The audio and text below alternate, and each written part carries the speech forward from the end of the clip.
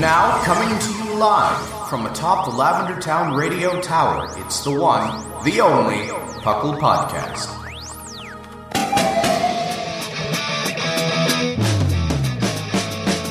It's Puckle! Puckle!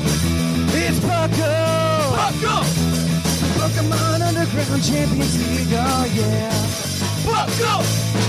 Puckle. And welcome to the 562nd episode of the Puckle Podcast. I am your host, Trainer Thatch, here today with my wonderful co-host. We've got the wonderful, as always, I don't actually know who goes first in this situation, Basket? Say hi, Basket. Woo! Okay. Hey, guys. Woo. Didn't even follow instructions. Yeah, and welcome also to Seth Vilo, as always, Yeet. the Lord of the Land. The Lord is here. Be not afraid. And welcome to the Puckle Podcast. Puckle, of course, standing for the Pokemon Underground Champions League, a nonsensical name we came up with in 2007, where we talk everything Pokemon, from the trading card game to the video game to everything in between. And today is definitely trading card game. I am very excited. Heck yeah. Dude, I'm so excited. I have been playing so much this week. It's real bad. You're welcome. I don't know that it was your fault specifically that did this. It's definitely just been something that I've, like, in the back of my mind, I've been wanting to play again for the longest time. Because, like, I used to play back, like I said on the show previously, like, between the years of, like, 2016 to 2018, I played. Yeah. Yeah. Nothing super competitively because I was a poor college student, so I wasn't playing top tier or anything. Yeah. So I wasn't playing anything. So anything, like, super competitive. Like, my favorite deck was Tapu Koko GX. Oh, you were one of those guys. Yep. That's a weird one. Because it was so cheap. My favorite thing is, I don't think he listens to the show anymore, but we used to, so there was a listener of the show that we met through the show, but we were both in Columbus at the same time together, and we would go to League. And one day, our leagues are not like we're not like standard leagues. I've learned. Oh. Because I've learned Okay. I've learned that standard leagues, like, you go and you just, like, play a small, like, tournament. Mm-hmm.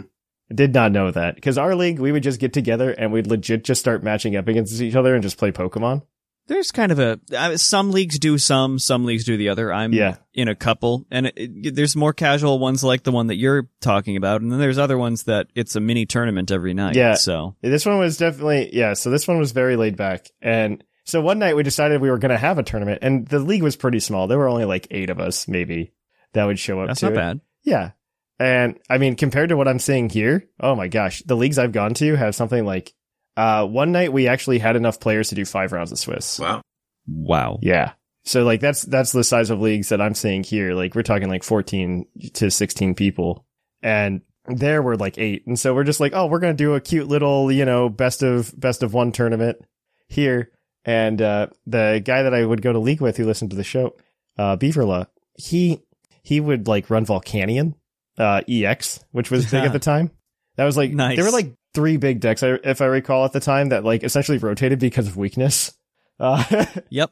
And so he was playing Volcanion, and I mean, it's obviously a very good deck, and he was a very confident player, and he would, and so I just remember, because I'm playing Tapu Koko GX because I'm broke, and because I'm broke, and so I was playing Tapu Koko GX. I'm just like, yeah, I'm probably gonna lose this matchup, but he had like, he bricked so hard that I ended up winning the whole tournament. Because I was in the final. That was the finals match. He bricked so hard. And so I go, yeah, that's right. I'm the best.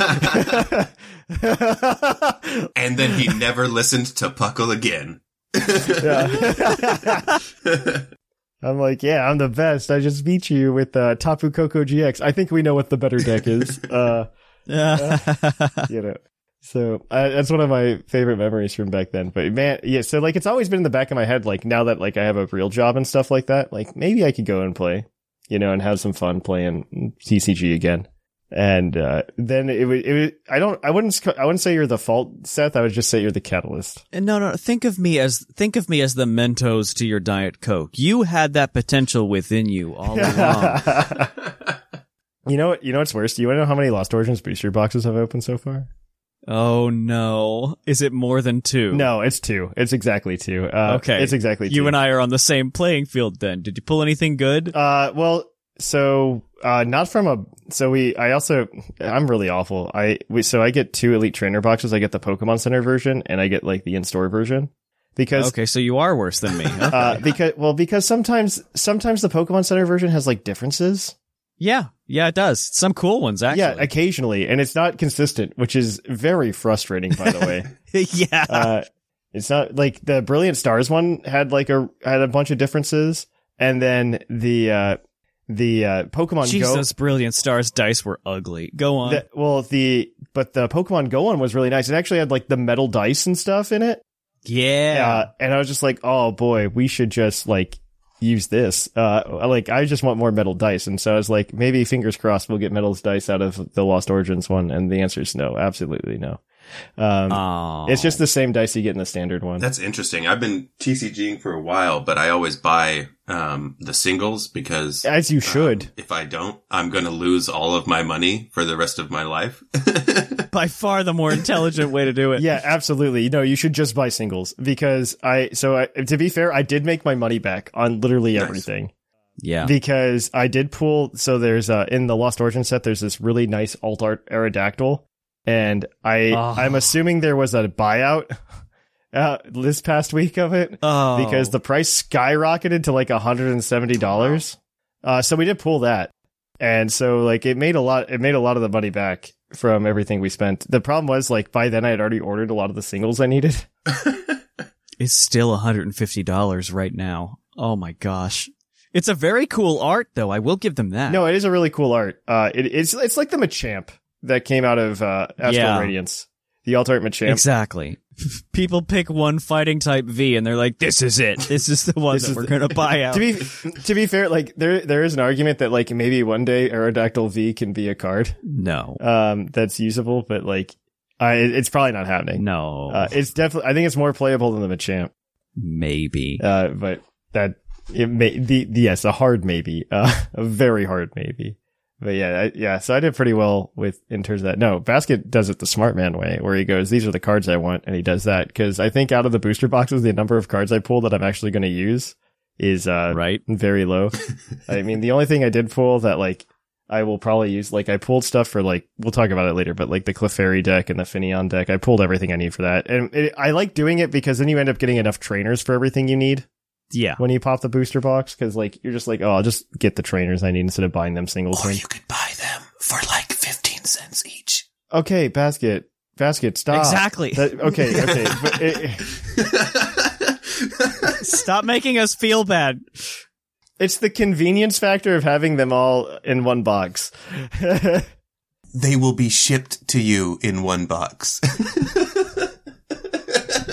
Shut up. Basket, stop hurting me. You know that? Stop it, you're hurting him. Y'all know that meme where it's like they hated him because he spoke the truth. Shut up. Yes. Basket's absolutely right. Like, if you want to play the game, just go buy the card Singleton. The only time it is better, I think, to buy like any actual product is the new V battle decks. Because those are pretty good, yeah. Those are actually a pretty good value. Like in terms of the single pricing versus what's in there, you usually get your money's worth. You just get most of a Mew deck here in a little bit. Well, yeah, the Mew deck one is going to be. Yeah, I buy a lot of the battle decks actually, because that's honestly how I get a lot of, like I'll check out what they have on the back and I'll be like, oh dang, that's like a $7 card or whatever. There's like 3 of them in here or something like that. And then I'll buy them that way. Absolutely. Cause it actually, I mean, there is something to be said about going and like picking out something like physically in like a toy store. It feels good. Yeah. It feels good. Yeah. So I'll go there and I'll look at those. And I'll typically get like my trainers and stuff from there. Yeah. It was, I mean, I like going to local game stores and just like buying them from local game stores when I can. Support your local economy. Yes. Well, the only problem I have with it is like sometimes they just won't have what I need, right? Like when I sold the Aerodactyl this week, I still hadn't bought the Zoroark pieces for the Zoroark deck. And I was like, so I have like one Hisuian Zoroark V that we pulled from an Elite Trainer box. And I've got, and so I'm like, I need 3 Zoroark Vs and 4 Zoroark V stars, right? I'm like, I know that's a big ask. Just tell me if you got them. And so they went and they're just like, all we got is 3 and 3. I was like, oh God. Wow. I'm missing a V-Star. To be fair, I think in more of the newer in quotes, like after the week is developed, deck lists, they're typically only running 3 V-Star. So I'm probably good to go, but it's definitely been an experience. Definitely been an experience. I don't know. You guys been up to anything fun other than listening to Thatch tell you about him opening Pokemon cards? Go ahead, Seth. I need to think about this. Yeah, sure. I am hitting the tournament circuit hard this season. You have been. So the first one I'm going to is Peoria at the end of the month, and yes. I'll report back with how badly I do. Just run Dialga. Blech. No, not again, please. Not until Zacian V-Star comes out. Then I might do it again. But up until then, no siree. Is that coming out in the one thing? In the one thing. The next set, I presume. The November one? Yeah, in Silver Tempest. That's what I meant. Yeah. Yeah, I think it's coming. I was hoping it would come out in Lost, but no. But I've just been doing a lot of that, practicing up for those tournaments. I was in a couple online tournaments this week. I'm in like 3 more over the next week or so. And just trying to get reps in for that for the most part. Yeah, I mean, I'm going to hop in some tournaments with you this week. Heck yeah. So I'm very excited. I just like playing, and it gives me, I don't know, the thing that, like, I can play online with spectacular ability, but then, like, I get in my head a lot. I have, like, real bad imposter syndrome about being a Pokemon TCG player.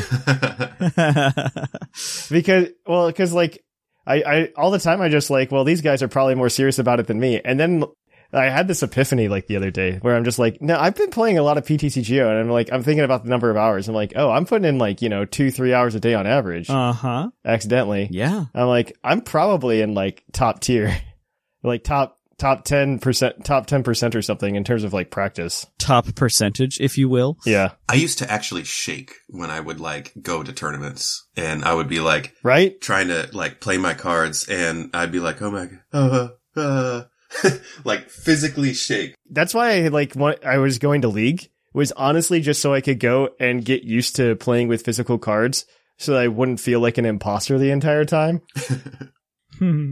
Because Seth can vouch, like when we were at NAIC, I was like very concerned about being able to shuffle. Yeah.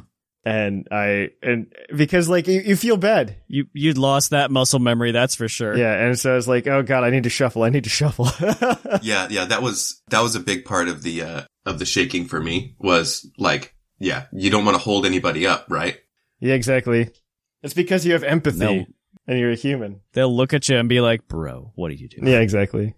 What about you, Basket? Anything good going? So I thought about it, and the answer is no. I've been working for like the past 2 months because I know. So everybody decided that in the night crew decided that they were going to quit. So it's been me and this one other guy for 2 months. In the first month, the owners, they closed at 2 p.m., which is when our shift normally starts.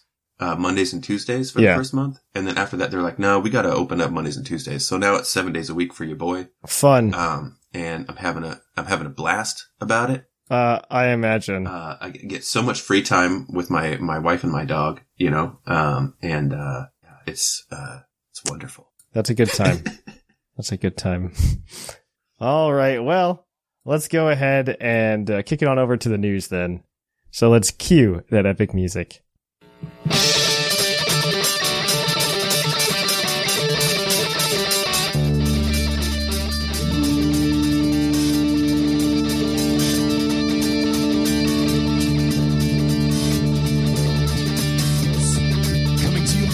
Lavender Town Radio Tower.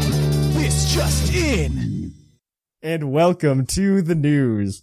In the news, we've got a few things. I think the thing that frustrated the Pokemon community the most this week. The Pokemon Stadium games will be releasing on Nintendo Switch Online next year. Probably close to Pokemon Day, if we were to make a guess. That would make sense. However, it enraged the internet because they put a big little, well, not big, but at the bottom of the screen, it said, you cannot transfer Pokemon into these games. And yep. And the Pokemon community lost its mind. And I was just like, I don't know what you expected. Right. Yeah, how are they going to, I don't know what Yeah, that's silly. That's silly.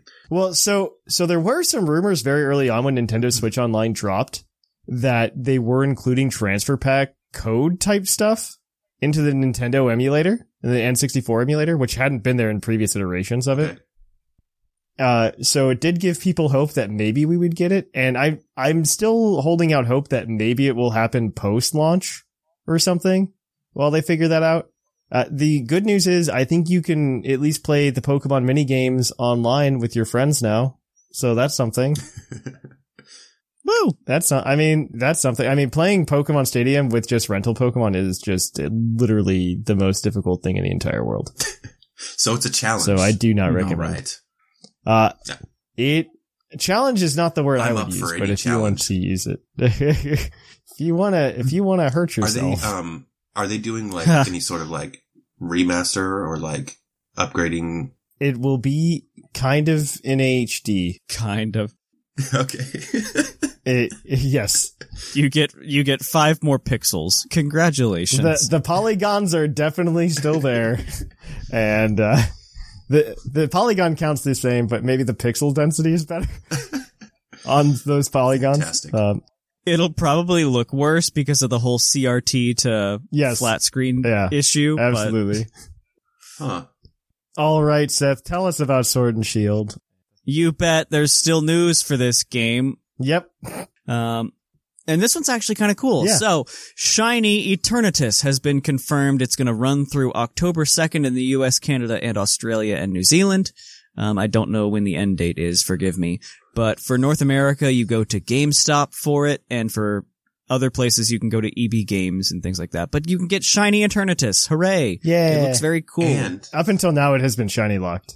So Yeah. And while you're there, don't forget to pick up your, the last of Ash's Pokemon, Lucario, through Mystery Gift. Blech. You can get password there at your GameStop. oh, you can't get to that GameStop. No, you can't get to that GameStop. No, it's just a download. It's online. Yeah, Oh. Yeah, it's online. yeah. It's not a GameStop. Well, where do you- Yeah, you can just download it right now. Like, Where do you get the password? either Cerebi or the Puckle Discord in the news links. Yeah, I think we posted them all when they came up. Yeah, because I don't think they're not like actual US distributions.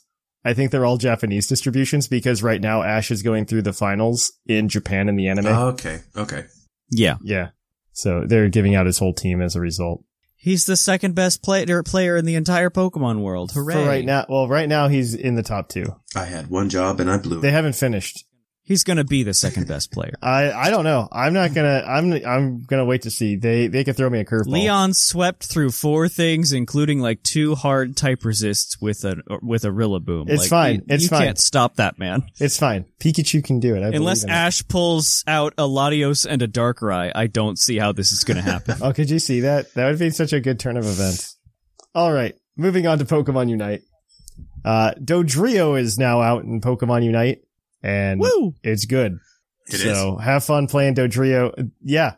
So it's the first I've heard it's speedster. really good. It's the first speedster they've added to the game since launch. It does a thing where it like divvies up the points between the heads, so like it dunks like a third of the points at a time. What? So you score a little bit faster. Yeah, you score a little bit faster. Like you can dump like at least a third of your points. It's probably going to be the speedster of choice. They did a very smart thing, Probably. in my opinion, because one of the most frustrating things I have with Pokemon Unite is when a new Pokemon comes out, everybody will just like dump their coins into it and get the new Pokemon, Mm-hmm. and then everybody plays it, and then you don't get a chance to play it. Yep. And then they did it smart this way. Yeah, This is because cool. like you could pay for it always, like right, you could just pay the money instead of using the in-game currency. And so what they did is they essentially took a week where you can only pay for it with like real people money, and not coins, so that if you paid for it, you get a chance to actually play it. Now, It's does kind of that, a cool thing. it reduces the issue. It does not get rid of the issue, but it reduces the issue. And I'm okay with it. Like, I know that there's some people who are probably upset about it, and they can continue to be, but I am not upset about this. Yeah. All right. Well, we got some TCG news, which I think is actually Heck really yeah. big, and we should definitely talk about.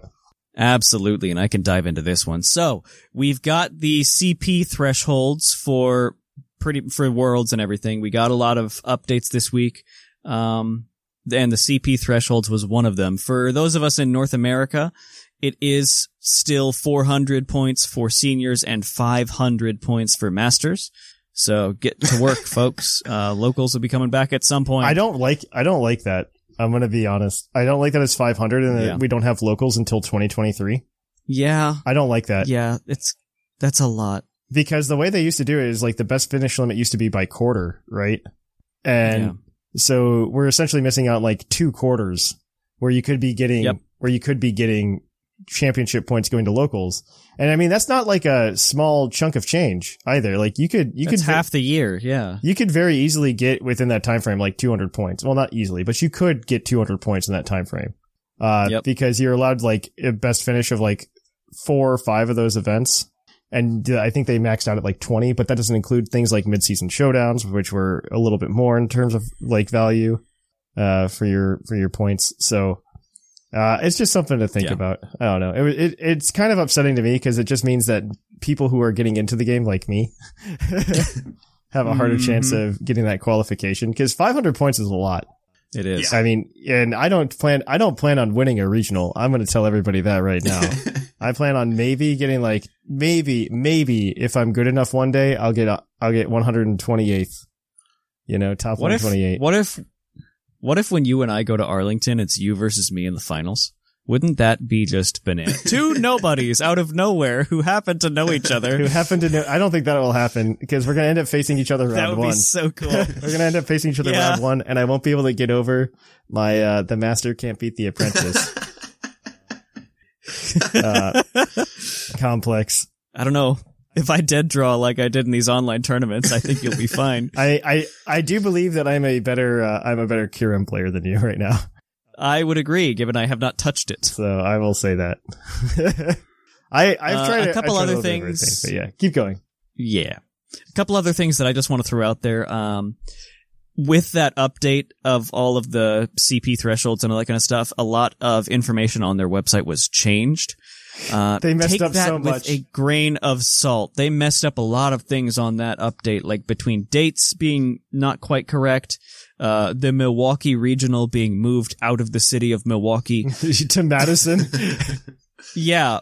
So what you need to do and what I recommend doing is if you are confused by something changing, find on Twitter the organizer of that tournament. And from there, you can see what they say. That is so much work. It is so much work, and it's borderline unacceptable, but it's what we have to deal with right now. So I'd go find the tournament organizer and see when they say their tournament is. Yeah. See, there are plenty of skills that you will learn while you're starting to play the TCG, and one of those is detective work. Yeah. Exactly. Like, why is this happening? Additionally, you'll also learn how to book flights and hotels. And learn how to get them canceled. Yes. Yes. Yeah, the other last bit for TCG is the TCG Live beta continues to roll out. 3 more countries have been added to that, France, Italy, and Germany. So we'll wait back for the report from Whimsicott on how this game is. Yeah, okay. I'm sure she's going to give us the inside scoop. She definitely will. I just love that they're like, what this tells me is like, this is coming whether we like it or not. And I just want them to rip the Band-Aid off and just they've got to make sure their game is operable first and that you don't just keep accidentally drawing cards until you draw through your deck or the timer runs out. Then stop putting it in every country. Yeah. It's literally like, I think it was something. It's like in the rest of the world that is not the US. It is almost everywhere else. There was a glitch, I think it was with like Treasure Energy or something, where you just kept drawing cards until your timer ran out. And then that's the best glitch. It was the stupidest thing. Best glitch. They're working on it though. I know they're working on it. It's just they have to rewrite the entire darn thing from scratch. Yeah. So patience, folks. It's coming and it'll be an okay product when it lands, but I would say don't migrate your account over yet. All right. Yep. So we got some hot, spicy news for you Pokemon goers. There's a new event called Test Your Metal, and it's running through Wednesday the 21st. If you turn on your game, you might find a Togedemaru, which would be pretty cool. I think that's new. Maybe Togedemaru? I don't know. Yeah. I'm pretty sure is it's it? Okay. Cause, I mean, I've never found one. So I'm pretty sure it's I haven't seen one either. So I I'll default to you too, Vasquez. So, Also, while it's happening, you get, more candy based on the quality of your throw, which is pretty cool. And then, we've got until September 27th, we've got a bunch of raids. We've got Mega Aggron, Kartana, Celesteela, but they're all going to be like separated out, into different, regions. just Kartana and Celesteela. I think it's just Kartana and Celesteela. Oh, yeah. Okay, so Mega Aggron's going to be everywhere. I think they're the ones right now. But Kartana is going to be the northern hemisphere, and Celesteela is going to be in the southern hemisphere. And then hopefully Liger can invite us to a raid. Yes. Yeah. Celesteela is in hot demand, apparently. It is very much so. And get your magnifying glasses out for catching Kartana, because its capture circle is microscopic. It's so silly. That's hilarious. I still haven't like been able to like get in a raid to try and get Kartana, but I heard about that and it kind of makes me want to cry. Yeah. All right. So, like we like to end every new segment, we like to end it with a Puckle's Pokey Predictions. We are going to go ahead and we're going to go ahead and look at this and say the final part of the terrestrialization trilogy. This is we did 2 other questions about this previously. Do you expect to see terrestrialization used more offensively or defensively in competitive Pokemon?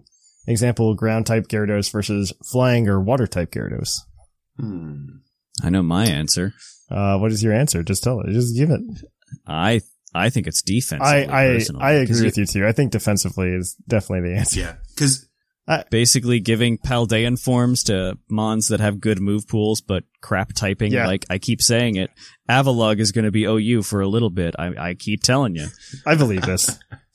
Steel Avalugg broken. Steel type Avalugg. Recover and rapid spin. What? Yep. that's awesome. Recover, And body rapid. press, I think it also has gyro ball too, right? So Yeah, it just and has if the Hisuian one comes over and if it keeps some semblance of its move pool, here's the moveset. Oh, no. Stealth Rock, Body Press, Recover, and Rapid Spin. Broken. Man. That'll be fun. Oh man, I'm that here sounds for it. Nasty.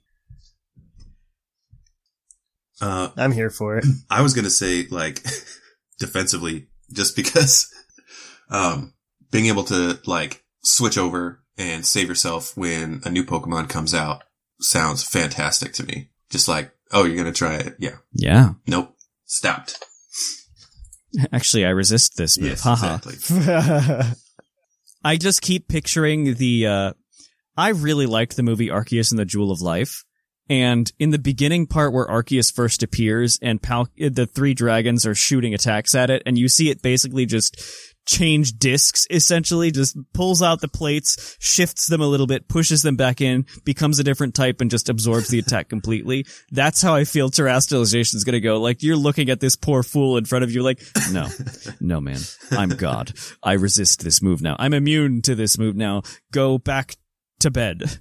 You know what would be something that would be really interesting? I don't know if you guys had talked about this on, like separately or whatever, but, Arena Trap with the terrestrialization or something like that would be pretty cool. Ooh. Oh, we have not talked about that, but that's not a terrible idea. No, I'm not trapped, actually. Yeah, I'm a ghost type now. Get out of here. Flying type Heatran. That would definitely make those abilities worse. I don't know if you would do it just for that, but maybe. I see terrestrialization as like, I don't think it's gonna be as big of a deal as Dynamax, which makes me happy. God.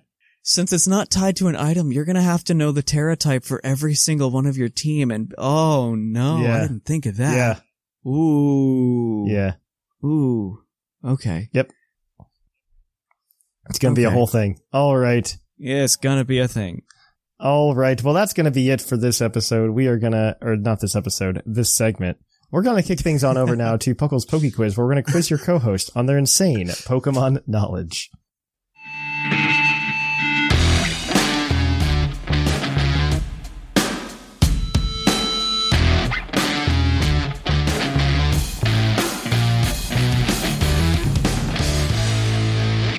Hello and welcome to the Poke Quiz, the part of the show where we quiz your co-hosts on their insane Pokemon knowledge.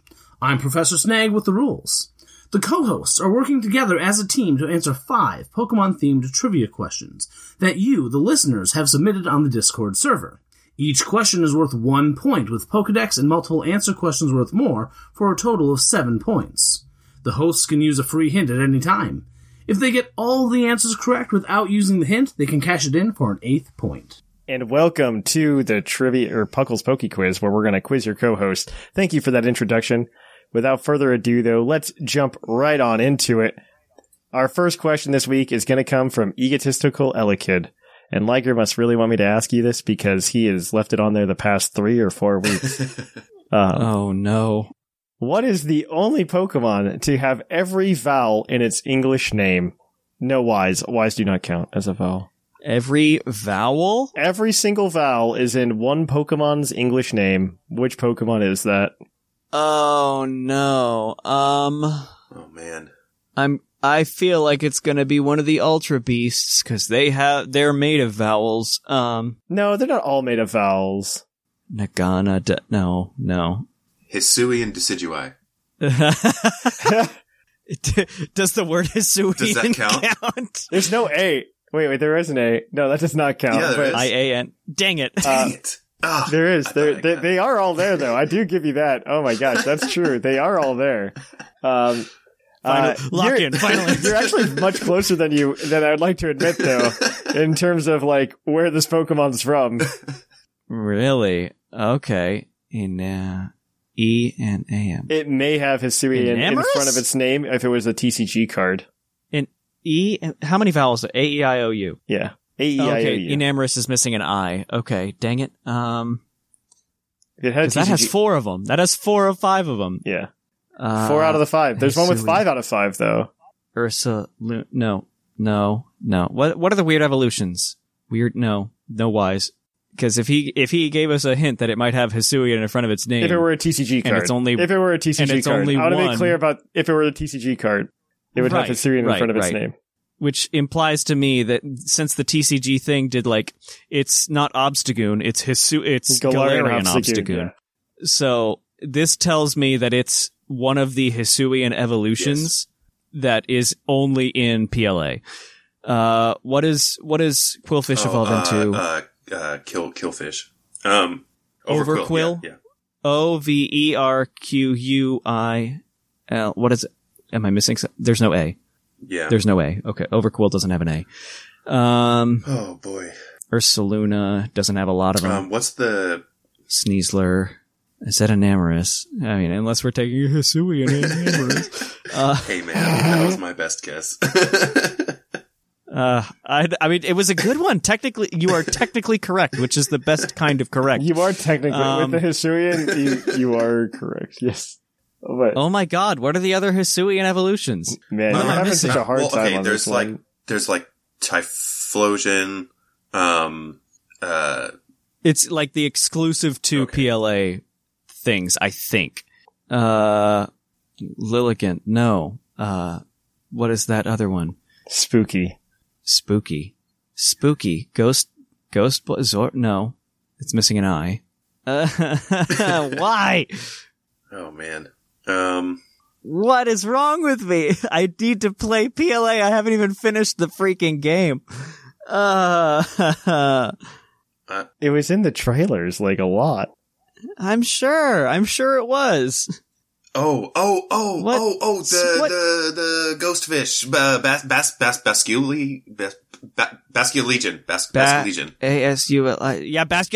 Basculegion. Final answer. Lock in. Yes. $1 million. Basculegion is correct. Yeah. Holy macaroni. Basculegion does. Yep. That's why I haven't wanted to ask this question. All right. Oh, gosh. So your next question is going to be, well, I'll let you choose. Do you want a question about games without abilities having abilities, or do you want a question about the manga? Your choice. The first one.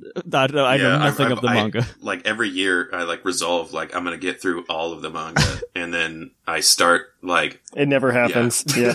I know that Feraligatr tears an Arbok in half. That is Feraligatr doesn't do that. It was a Charmeleon that did it. Yeah. Moving on. Moving on. I will go ahead and ask you this question. It is from On Her. Pokemon abilities weren't introduced until Generation 3, but in Generation 2, there's a Pokemon with an overworld ability. Who's that Pokemon? A Pokemon with an overworld ability? There's Oh a my Pokemon gosh. that in the overworld will do a thing. Is it like, is it separate from like a, because, okay, like for instance, right, there's like, and I don't know if you can answer any of these questions, Thatch, but there's like Sweet Scent, you know, where it'll like attract Pokemon to you. There's like do you have to use it, or is it? It's kind of like that. You do not have to use it though. Okay. So it's just innate, but it's kind of like those things. It is passive. Passive second gen It's in the second gen? thing. I missed that part. Okay. Yeah, he said it's in Gen well, we don't 2. know if it's a second gen Pokemon, But It is in Generation 2. It has an overworld ability. It will essentially create an item for you, possibly. Shuckle, There you right? go. Yep. Berry juice? Yeah. You are correct. It is Shuckle. If Shuckle is holding a berry, there's a 1 in 16 chance that it'll turn into a berry juice at the end of each battle. I never ever knew that. That's Heck cool. yeah. Fun fact. That's Shuckle's whole gimmick. It's the that's fermentation right. Pokemon. I basically. never the episode- ever played with a Shuckle, if you can't tell. Yeah. And then, yeah, so there you go. You guys are 2 for 2. Your next question is your Pokedex entry question, as always. This one is going to come to you from, let's see. We are going to do it from Gray the Gray. Its Pokemon Shield entry reads, these Pokemon are vicious and cunning. They take up residence in nests dug out by other Pokemon, treating the stolen nest as their own lairs. Who's that Pokemon? Vicious and cunning takes over nests. What's the region Pokedex thing that you pulled up? Shield, he said? That is Shield, correct. It is from Pokemon Shield. So I can tell you it's not Froakie. Yeah. Or any of the, DLC, that's the word, DLC guys. No, the Taking up DLC guys nests. actually have entries. They In came out- regular sword. Oh, yeah, they would. They would. The only ones that don't are the ones from the Max Layer because they're not technically like in the regional decks of Crown Tundra. Oh, yeah. Okay. I guess that makes sense. So So it might be a DLC guy. Go ahead. Wait, so it might be a DLC guy? Is that what you're saying? I think so. It could be. Just because, like Thatch said, they do get a Sword and Shield entry upon landing. It's not a Isle of Armor entry, it's a Shield entry. The only one I remember from Sword and Shield that was like stealing stuff is Nickit.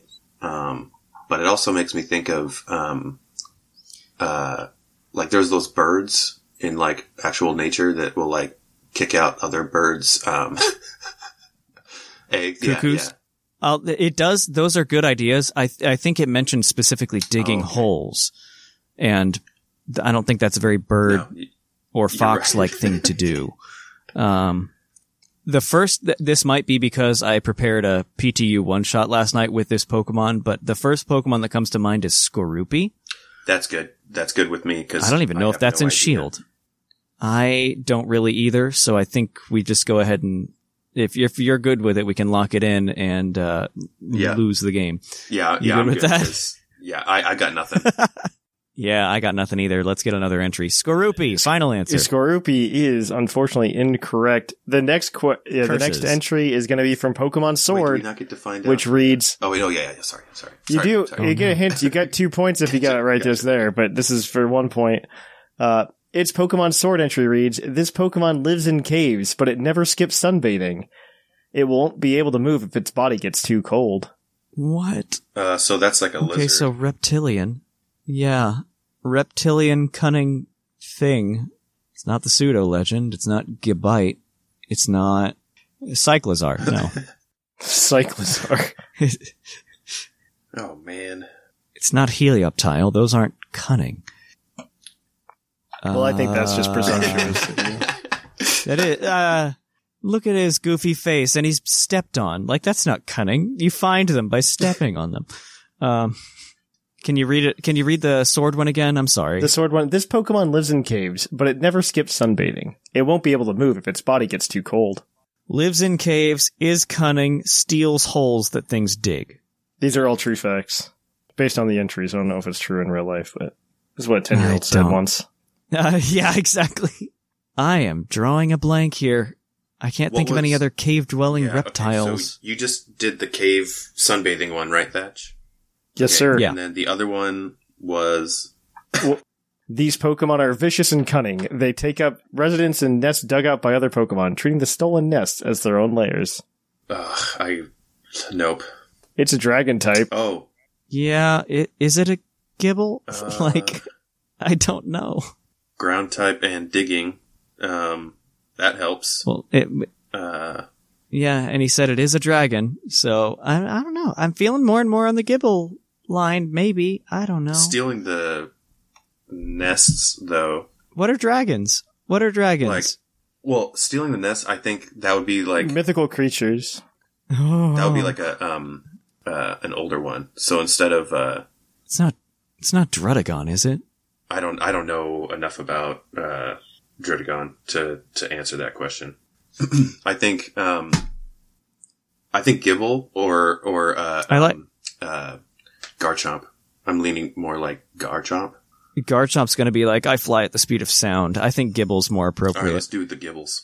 Hit me, Gibble. Tell me how wrong I am. Gibble is incorrect. Oh. The answer Yeah. is actually Drudigan. Dang it. Drudigan. Yeah, I mean, I don't know anything about that guy, really. He's red and blue. Dang it. It only just came to me just a second ago when I said it. So dang it. Drudigan. All right. Well, you guys are 2 for 3. Your next question is your multi-answer question, as always. You can get up to 3 points here Ooh. because, yep, they are. This question has 7 answers. Okay. I will give you Okay. a point for each 2 answers you give me. If you get all 7, you can give yourselves a nice big pat on the back. But we only need 6. You only need 6. You can only get up to 3 points here. This is going to be from Farmer Fox. What are the 7 moves that have semi-invulnerable turns? Oh. You have to Okay, lock this them in. is You do get 3 strikes. Specifically semi? Like it doesn't include... Semi-invulnerable because Yeah. like some of them you can get attacked in. For by example, certain let's moves. lock the first one. Let's lock the first one in. Dig, you can still get hit by earthquake. That is correct. Dig is one of them. So, dig is one. Phantom Force is another. That is 2. Shadow Force is another. That is 3. Dive is another. That is 4. Bounce is another. That is 5. And fly is another. That is correct. That is 6. Do you know the 7th? I'm trying to think of it. Nobody used it, so it got banned. Sky Drop. Skydrop, yep. Skydrop you got banned from VGC by like official Pokemon tournaments because there was a it bug in the glitched. code where something would happen where it would just like keep like the Pokemon holding the Pokemon invulnerable Keep you forever. Keep you in in purgatory. Yeah, so it was bad. All right, so that gives you guys 5 for 4. Your next question is your base stat question, as always. This one is going to come to you from the trivia master himself, Liger. Ooh. What grass-type Pokemon has the highest special defense of all grass-type Pokemon?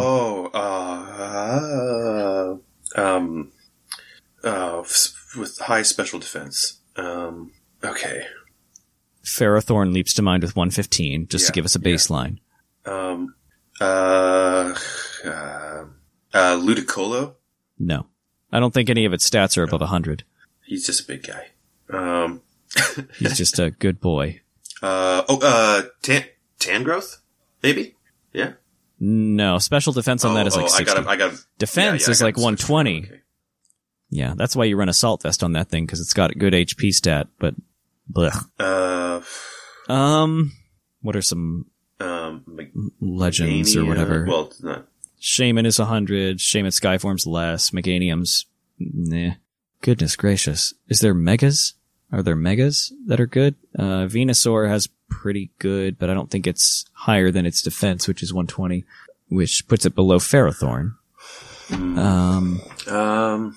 do have the hint, Deadly by the way. defensive grasp. Oh yeah, we can cash that in because we got a question wrong. Let's let's do it. Let's hit me. So this is a dual-type grass Pokemon.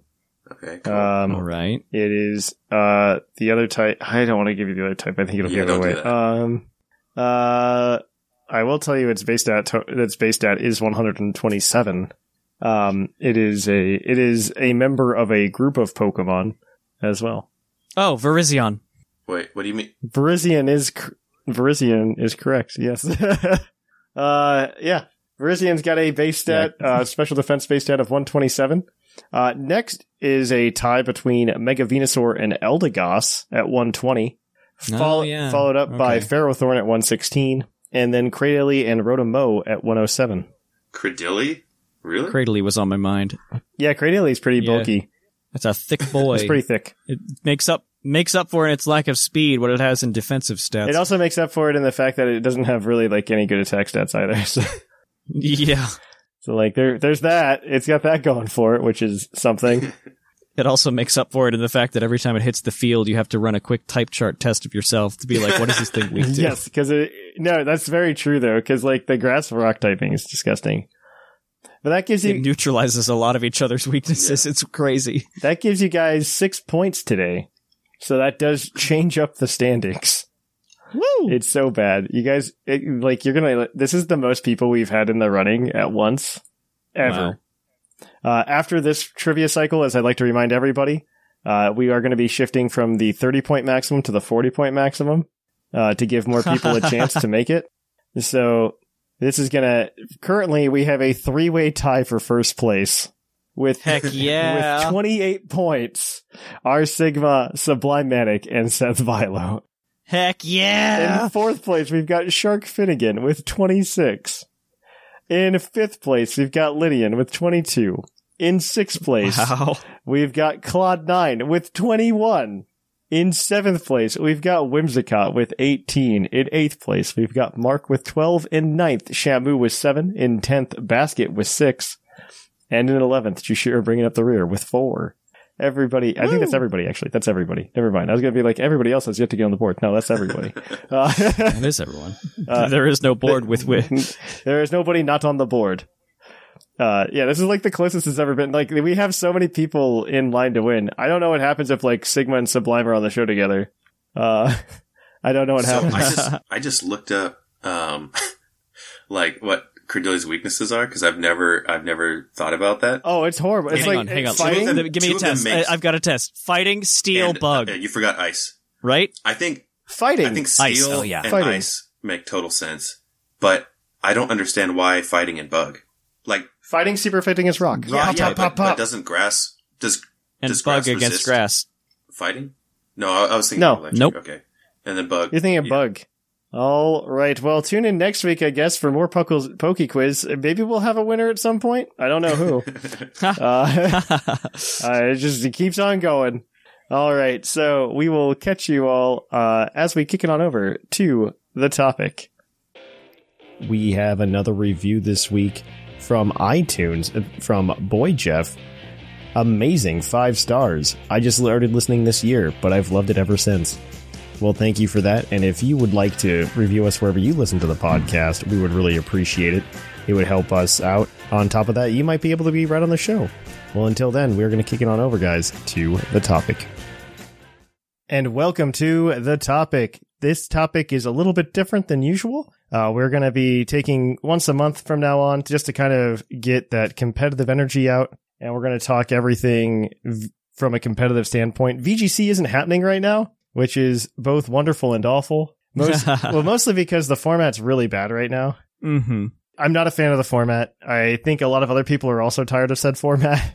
So, I think it's good for everybody involved. It's a healthy separation. The circuit this year's just being very weird anyway, in addition to that. So it is what it is. And there is like things like the Smogon world, and not a lot is happening there either. No, this happens every gen though, where it gets kind of stale. Exactly. At the end. Exactly. So I'm not surprised. And so what we really want to focus on today is, unsurprisingly, the Pokemon TCG Thatch's new obsession.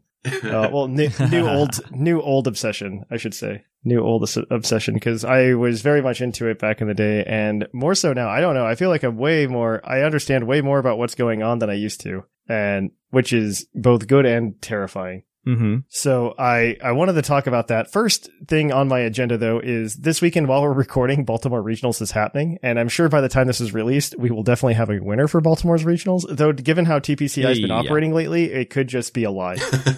Ha! They get there and they're like, wait, there's no regional. Why are you here? What's... Or somehow they like find a way to make a rain delay. Here, take this. Right. Take this flying Pikachu card as recompense. Yeah. Yeah, it is happening. Yeah, it's happening. It is happening. I'm watching on Twitter. Some of the people I follow are reporting their results in. So it's going on right now. It's happening, guys. It's happening. Pokemon's happening. And because this regional doesn't include the newest set, Lost Origin, which we mentioned last week's show, where I was just very excited to get a lot of the new cards in my hands. Mhm. Your hot little sweaty hands. In my sweaty, my hot sweaty hands. Ew. No, I'm just very excited for this set. Like, this set is, Lost Origins I'm very excited for, because like I've said on the show before, it's like the first set that I've really gotten into since I've gotten back. Like, Astral Radiance came out right as I started getting back into it, and I was running to catch up to the train, right? And now I'm on the train, and we just picked up a new passenger at the station, and it's a lot of fun to see the new toys. Yeah, I've been enjoying it immensely as a result. So I do want to talk about Baltimore though for a little bit, only because Pokemon Worlds happened like a month ago, and we're still in the same format as Pokemon Worlds. Like, nothing's changed technically in terms of the card availability. Mm-hmm. Which I I think at minimum I wanted to discuss just briefly what we think might end up taking home the win at Baltimore, and I want to be a little risque personally. Ooh. And I want to say that Palkia and Teleon is probably best deck in format, and this is its moment to shine. At this moment, I would agree with you, which is why I would argue that some Arceus Pikachu variant is going to top it. That's what happens every time. Well, It is. I think what happened at Worlds too is a lot of people brought, and I saw this when I was playing in late night prior to Worlds, a lot of people were bringing a lot of anti-Palkia stuff, like just to mess up Palkia's day. I don't know if you could quash it out of the format. I don't know if you could win with like a pure Jolteon type deal, but it definitely gives that Palkia player an L. You might not win any other games, but you're going to give that Palkia player an L. Yeah. So if you really hate him. Unsurprisingly, a lot of people feel that way, though. You want to hear my risque take? Is it I absolutely do. Hisuian Arcanine? Okay. No. Well, that's not out yet. Oh, right. Right. We're not talking about. Gotcha. Lost Origin came out, but it takes 3 weeks for cards to be legal in tournament. So it's not available until Peoria at the end of the month. I think there has been a tremendous amount of hype around this deck specifically after Worlds, and it is an Arceus variant, but it's not the ones you're thinking. I believe that if it doesn't win overall, it will be in the top, and it's Arceus Aggron. People have been running about the same 60 that the guy did that came in top 8, I think, at Worlds. I know what you're talking about. And it is honestly terrifying. Very hard to stop. I don't think he top 8. I think he did top 16, though. That might be it. Like, he was like 9th or I looked something. at top 8, and top 8 was literally Arceus Peak, and Inteleon Palkia. It was entirely that. Yeah. There was one Mew player.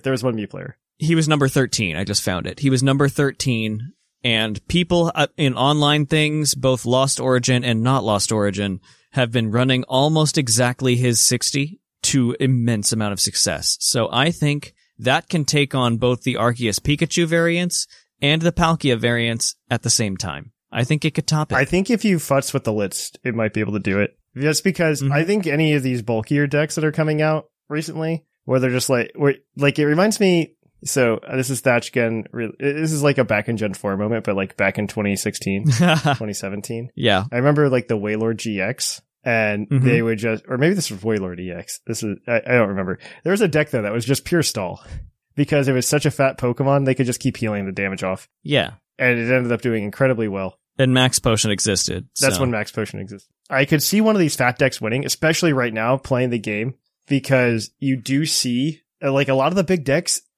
I don't, in this current format, the Astral Radiance format, I think Lost Origins fixes this to some extent. You do see a lot of, it's hard to hit numbers. It's hard to hit high numbers. You max out maybe 310 in a lot of decks. Yep. Yeah, there's a big hard top out number on these. There's a hard top out number on a lot of them. And I don't know, maybe we even see, dare I say, maybe we see Radiant Hawlucha see some play in top decks. Possible. I think it's very possible, especially with the number, like you see the Duraludon, you see the Aggron. I could totally see That it. could be cool. That could be really cool. Mm-hmm. I've always had faith in Radiant Hall Lucha.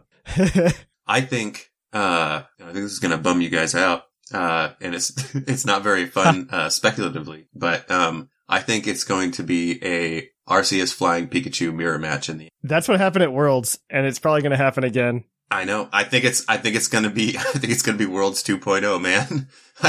It's a very solid deck. I don't blame you. It reminds me of like a lot of the VGC championships where things don't evolve after Worlds. And so then things just get stale. That's what I imagine this regional is. It's just going to be a very stale Worlds. Yeah. But yeah. And I don't think there'll be a lot of changes. People will play what they played because the testing environment is so weird and different. You can't really test online because everything's Lost Origin. You can do online tournaments, PTCGO things because that's not legal there yet, but like the general testing. Yeah.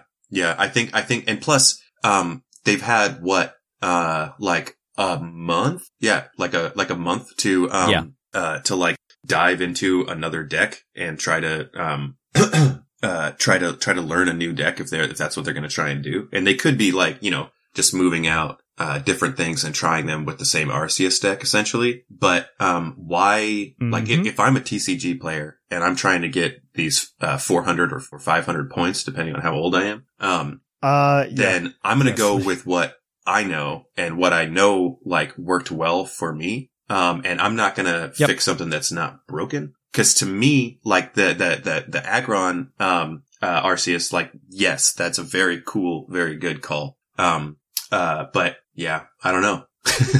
I don't blame you. I mean, I don't blame you at all. For those of you who don't know too, cause I know this is a general episode. It's not a TCG cast episode or anything. The Aggron is really cool because it takes a lot of energy, but it does 270. Like, Woof. For not a lot of drawback. So with one Arceus charge up and a couple manual attaches or Metal Saucers, does it play Metal Saucer? I need to look it up. But it is surprisingly quick to charge up, does 270, and the magic number in the TCG right now is 280. Yes. So it's a very good, no, it doesn't play Metal Saucer, but it's a very good thing. Arceus just gets your Aggron ready to go. It takes 5 energy. You can do it even with double turbo.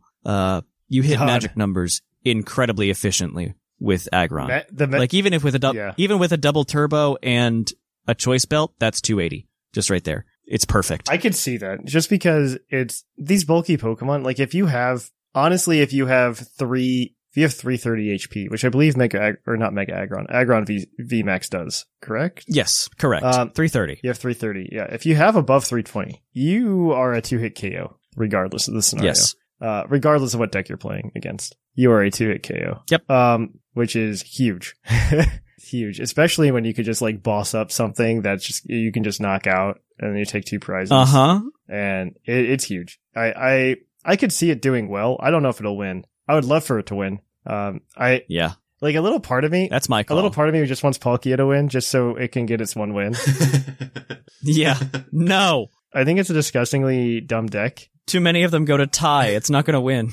I'm also not a big fan of like Palkia players. Or not Palkia players, Inteleon players. I should say Inteleon players. Hey man, that's like a third of our TCG base.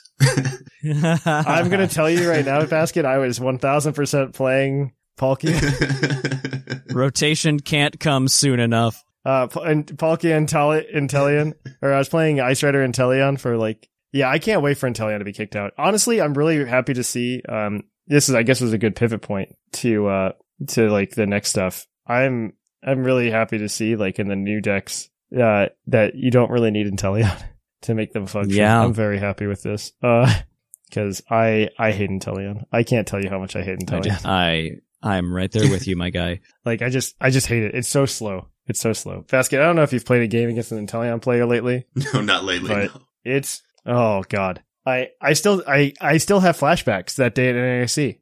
I still have flashbacks. I still have flashbacks to like that kid just holding his deck, staring into space for 30 seconds. Like, yeah, it's wild. I'm like, are you playing the game or we, you gonna do something? It's what it felt like. Felt like that. Seth played the same guy, so like he knows what I'm talking about. It was wild.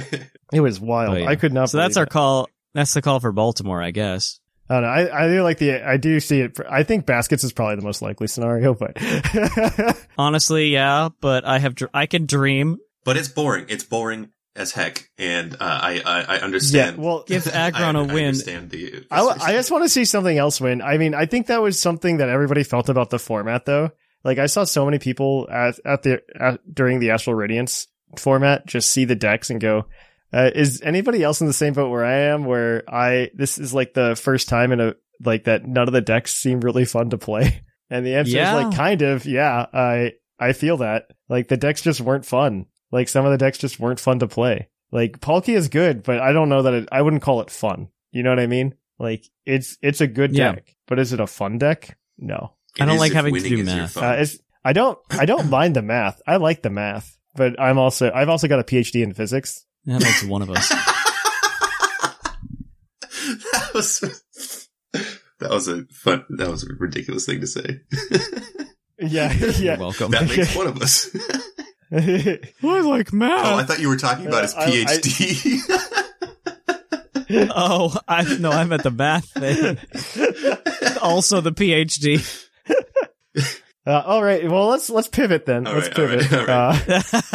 Let's pivot. Lost Origin came out this week, and we got a lot of cool new decks out of it. Like, I'm super happy with this because the decks that came out of it are at least fun to play. And they all play so differently. In stark contrast. Yeah, they're so much fun to play. And even like the gimmick decks, I think, are more fun to play than the variants before. Right? We'll talk about it. So I want to get started. There are 3 big decks that came out of this, and these are all these are essentially what I would call tier 1 decks. Maybe you can make an argument for like Zoroark being a tier 1.5 deck, but even then, I don't know that I would say that. Yeah. I think these are all tier 1 decks, and like if you have these decks, you will probably do well if you learn how to play them. The one that I've been playing the most recently has been the Kyurem VMAX deck, because it was very cheap initially. It started to go up in price. Yeah. Because very early on, I looked at it and I was like, this is going to be good.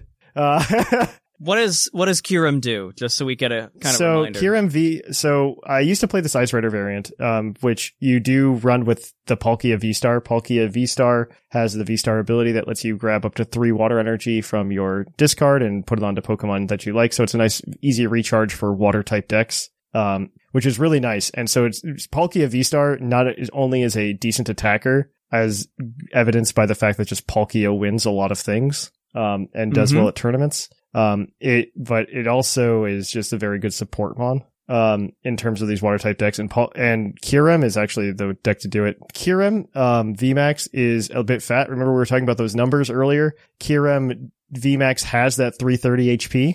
So the old decks do have a hard time hitting that for an Oko. So it's just something to think about, though you can, I've been seeing variants of decks though that can start hitting 340, which make like mine, which you like the Giratina and the Zoroark we're both going to talk about. We're going to talk about it in a little bit, but they have been starting to hit 340, which might start meaning doing something. But Kyurem VMAX also has an attack. I forget what the attack is called, but it does do Max Icicle Spear thing. I don't know. Yeah. But it does 120 damage plus 50 for every water energy you discard. It does take 3 water energy to use, but it does uncap the amount of damage you can do. There's no cap. You could have 10 water energy on that Kyurem, and you could do 620 damage if you really needed to do that. The attack name is Max Frost. That's what it is. Yes. It does have an ability on it as well called Glaciate World, which discards the top card of your deck. And if that card is a water energy, you can attach that to any Pokemon, not just a water type, any of your Pokemon. You can just attach it to. Gosh, that seems gimmicky, Thatch. What if you can't figure out a way to secure the fact that the top card of your deck is a water energy? If only there was some way you could do that. Oh boy, Seth, let me tell you. What? To be fair, there are two ways to do that. One is to use the Oranguru from Sword and Shield, which does have the ability Primate Wisdom, which lets you oh my god, is that the Oranguru that lets you put the top card of your deck on top of Yes. You draw the card and then you put a card back on top of your deck, so you can guarantee that it's a water energy. Additionally, you could also use Rotom Phone, which would let you go ahead and take a look at the top 5 cards of your deck, and if one of them's a water energy, you could just say, this is the card that's going to be on the top of my deck. You could do it both ways. I have not played too much with Rotom Phone. I don't think it's necessary. It depends on how hard you go into the QREM line. Yeah, like, it does. The thing that Thatch and I have been discussing is there's kind of 2 lists out there, one of which uses a Bibarel engine, Yes. and one of which focuses really hard on this QREM and the Oranguru package. So there's kind of 2 versions out there right now. Yes. It's still up in the air on which one is better. I think mine's better, but I mean, I've played a lot of it. I've played more of it than Seth has, but that's it. It also kind of comes down to, it's kind of like playing, like, if you played the video game, you find a play style that works for you the best. Exactly. And so it's kind of like that as well, because there's a lot. It's not in the TCG. A lot of it comes down to, can you play the game and can you play it well? Do you know what decisions to make? Are you good at making decisions? And if you put yourself in a situation where you can make the right decisions, I think you will do better than if you were to play a deck that is quote unquote the best, but you don't know how to do it. You don't know, you can't understand the flowchart and make the decisions. I like the one I'm running a little bit better right now. I did play that list actually, like literally right after you and I had talked about it last night. I was on PTCGO and I ran into somebody running that list. So one, I was just like, oh, I know every single card in your deck right now. Yep. And I was just like, so if I just like start bopping that Oranguru you have up there, I will just turn you off. I'll just turn you off. Which is why I don't like that list in particular, is because you just knock out the Oranguru and then they're like a little dead in the water. Mm-hmm. What list I'm running uses Oranguru, but doesn't rely on it as heavily. It's just a fun bonus. Yeah, it's honestly just a bonus. That's the way I try to view Oranguru, is just as a bonus. The Bibarel engine is so nice, just letting you draw up to 5 cards. Exactly. It's such a handy little thing. You can search your deck a lot more easily. And you're Roxy proof, which is a scary supporter that you can be hit by, that puts you down to 2. But yeah, this thing does like uncapped damage. It's crazy. I have a lot of fun with it. I'm also like well conditioned because I've been playing a lot of Ice Rider prior to this. Yeah. I have been playing a lot of Ice Rider, so like it was just like, oh hey, do you just want to play like slightly different Ice Rider, Thatch? And I'm just like, yeah, that's exactly what I want to do. So when I was, and it's just like, what if Ice Rider could do more things? when I was looking up the deck, there were some like optional like cards that people were like talking about but never actually put in their deck. Mm-hmm. Like for instance, Galarian Zigzagoon, to kind of like help it hit the 280 a little bit easier. I do run that because there are some situations where you might only be able to hit 270 because you only have the 3 energy on it. I do run the Galarian Zigzagoon as like a backup. I've probably played something around 30 games so far with the deck, and I have never needed the Ziggy. I do want to say that. It's good to have. It's good to have. It is good to have. But I have never needed it. Is it just like, I haven't played a lot of Palkia. I haven't played a lot of Palkia. is it like a one of in your deck, or? Yeah, it's a one of. Yeah. You hope that you only need to use it once to take one. Yeah, knockout. the only downside to that deck that I've noticed thus far is that your bench space comes at a premium, because you have a Kyurem, you have a Palkia, you've got an Oranguru, and you've got a Bibarel. That's already 4 Pokemon, so you've got 2 more bench slots. And a lot of the times what you really want is you want to be able to put down another Kyurem just to sit there and be ready. And then occasionally you'll want to like throw down a Crobat. So like you're kind of squeezing bench space. It's definitely not ideal, but it's still a fun deck. I really like it, and I think it might be one of the better decks in the format right now. I agree. It's definitely one of the top ones, and it's got a lot of hype around it, which is why in my own personal lists, I'm prepared for it. Yes, you have to be. I don't think anybody's prepared for it right now, which is making it easier for you to win with it. The fact that it can do technically unlimited damage while also being more of a 2-hit mon than a 1-hit mon, bananas. It is doing uncapped damage, and it's doing crazy. But I don't want to keep talking about Kyurem. Let's talk about something else. Let's talk about the Zoroark deck. Alrighty. With Basket, because heck yeah, this deck is so much fun. It's got a really, really cool mechanic. Alright, so the whole mechanic of the deck is based around an attack Tricky Curse. So it does 50 times damage for each of the Pokemon of your Pokemon, to be clear, that has any damage counters on it. And you're using things like Gapejaw Bog, the stadium, to put the counters on your Pokemon, as well as Gengar is this is such, I really like this Gengar. So, This is so cool. So it has I an love it. ability Yeah. called, Back Alley Gate. And it says, once during your turn, if this Pokemon is in your discard pile, you can put it onto your bench. Then you put 3 damage counters on the Pokemon. And then you can also do an attack where you put damage counters on, your, opponent's active Pokemon. Sorry. I'm going to go over it because it's a pretty cool. I don't know if people are using it, but it's pretty cool. I have not seen many people use it. A lot of the lists have. I've used it once accidentally because I had nothing else to do. Yeah. And I got a knockout on something with it. So I was just like, It's a lot of people run 1 or 2 psychic energy to be able to, but I haven't seen it happen. But that's just because I haven't played against or with a lot of Zoroark. With one of the deck lists I have, it runs it. The other deck list that I like a little bit better doesn't run it because it's just all about the Zoroark all the time. Yeah, it totally is. And Yeah. the Gengar's there for its like super cool ability, but I like its attack too. It's like Screaming Circle, 2 damage counters on your opponent's active Pokemon for each of their benched Pokemon. So that's like a nice little way to just kind of do like a finisher. You know, if they take out your Pokemon and it's still got some health back, throw out the Gengar, bam. Cause you can do some decent damage with that, enough to take something out. Mm-hmm. The one thing to keep in mind for that specifically, as well as a couple other cards that we'll talk about in a little bit, is the fact that putting those damage counters on your opponent's active is an effect of an attack. It is not damage. So that's an important distinction that we'll go into a little bit later. If you're not familiar with the TCG, there are some weird wordings. It sounds like it's doing damage. It functionally is doing damage, but it's not doing it with a number next to the attack name. So it's doing it by the text under the attack name, which is the effect of an attack. Some tools, some Pokemon can completely block that. You've got to be able to adapt to situations and kind of be familiar with the general rules of the card game. So, ta-da! That's been Seth's comments. Yeah.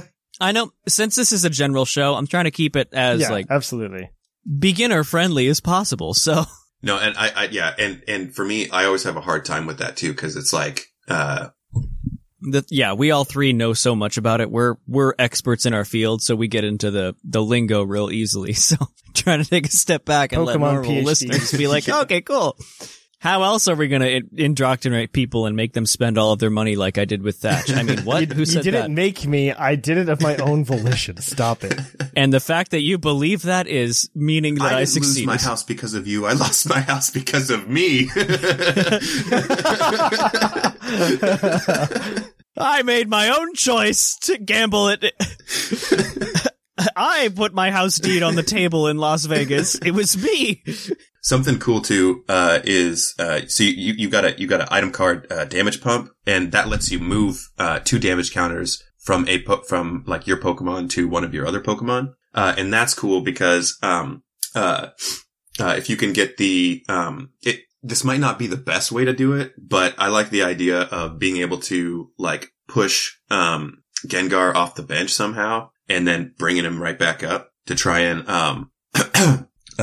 just like add more of the counters. And there's better ways to do it, but, the damage pump is there for you to move that stuff around. Yeah.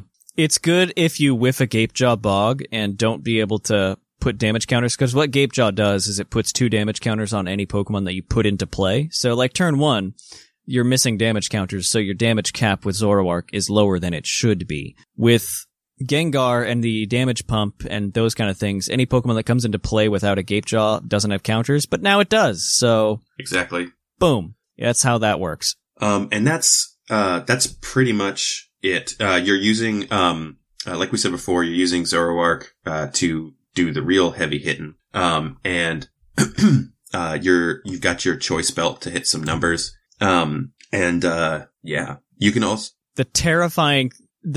I'll go ahead. The terrifying thing about Zoroark is how astoundingly quickly it can hit go super fast. Very high numbers. Because between just requiring a double turbo, like 1 energy attachment to do this, 50 damage multiplier on everything, you hit 300 and the double turbo brings it down to 280 if every single one of your 6 Pokemon has a single damage counter on it, at least. Yep. And Zoroark's V-Star ability is a Professor's I Research. know. Discard your hand, draw 7. It's so bad. It's so It bad. is so incredible, honestly, it is very because then fast. it gets your Gengars in the discard. It gets everything else you don't need in the discard. You play a lot of things. I think it But- could very well be. I mean, I could see any of these decks that we're talking about today, like winning a tournament.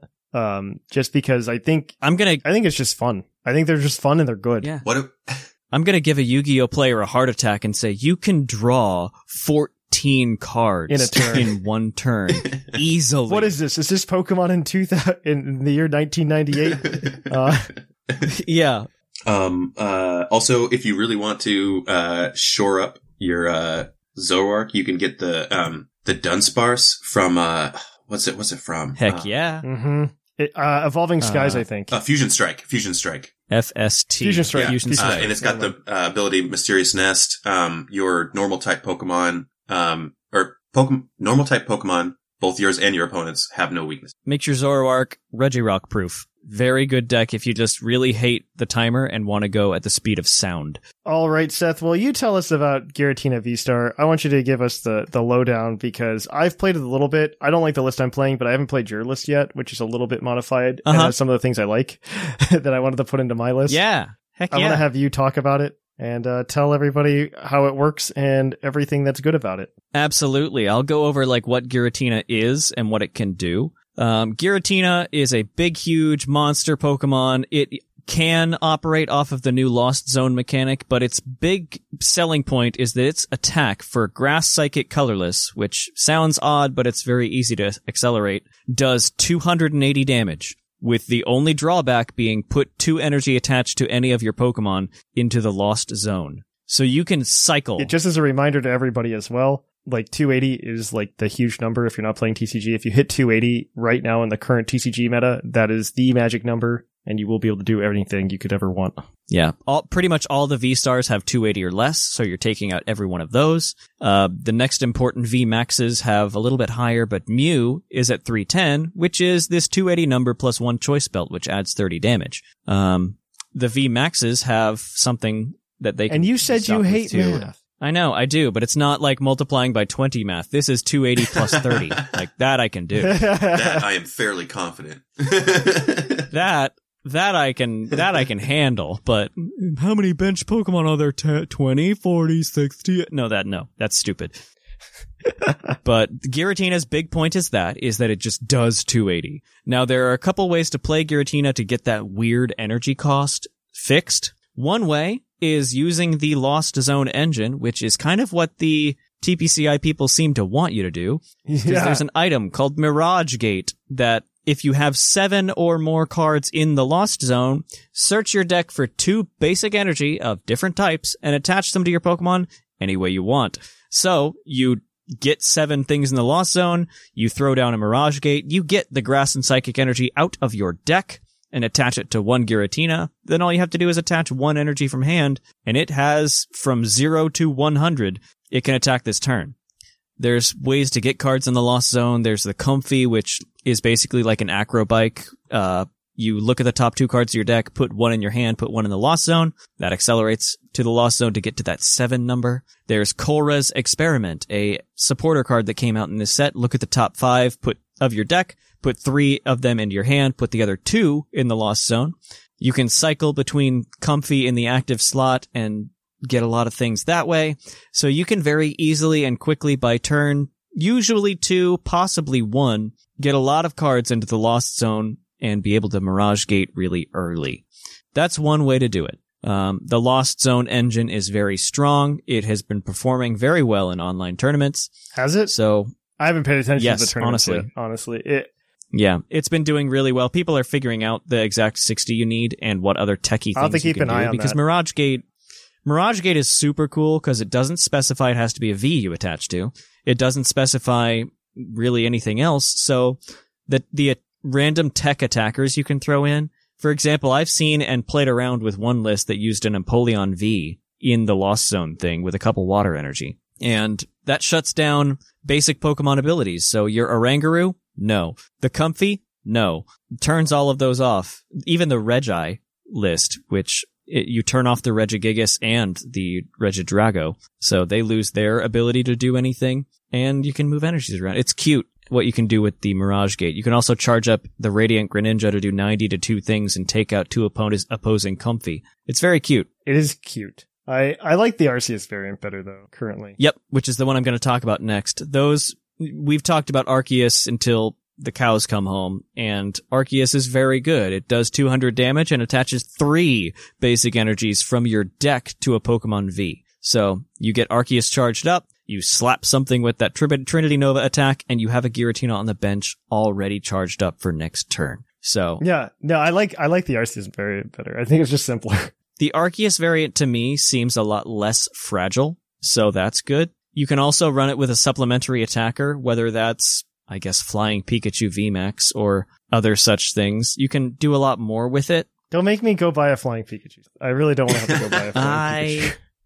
I know. I'm going to try it. I'll report back. I'm in another tournament tomorrow, and I'm probably going to try this variant. I'll see what happens, because if I lose to a Radiant Charizard deck again, where that's their only attacker, I will have a conniption fit. I saw that, and I was just like, how did you lose to this? I was livid. Like, I faced it, and like, I thought looking at his deck, because it's the open deck list thing, you see the deck your opponent's playing before you even flip your first card over online in this one. And I saw their only attacker was like maybe the Inteleon that does 120 and 20 ping, and the Radiant Charizard. And I'm like, okay, cool. All I have to do is find Lost City and I win, because then it sends their one Radiant Charizard they can play to the Lost Zone. And I just like, well, cool. I never found the Lost City. There were 2 of them. None of them were prized. I never saw them. And this Charizard just completely ate my Giratina alive, and I was just sitting there livid, because it's like, this should not happen. This is not allowed. But had I had the Pikachu, I also would have failed, because the Inteleon could attack it. But it would have been cool.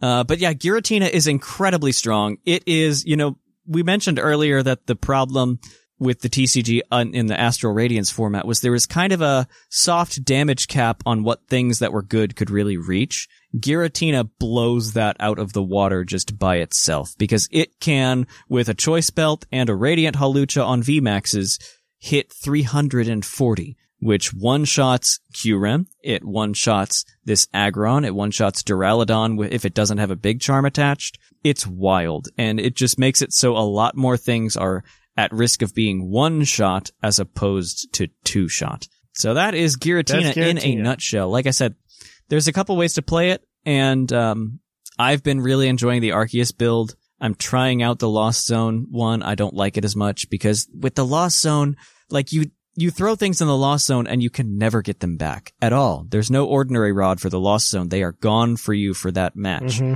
I don't like having to make that micro decision 5 or 6 times a turn. It was so slow. Feels bad to me. I've played against people who've done it, and it's so slow. That too, because you're having to make these decisions 3 or 4 times every turn. Yeah. That's sad, because it's such a cool It's a mechanic. lot. It's very mentally taxing.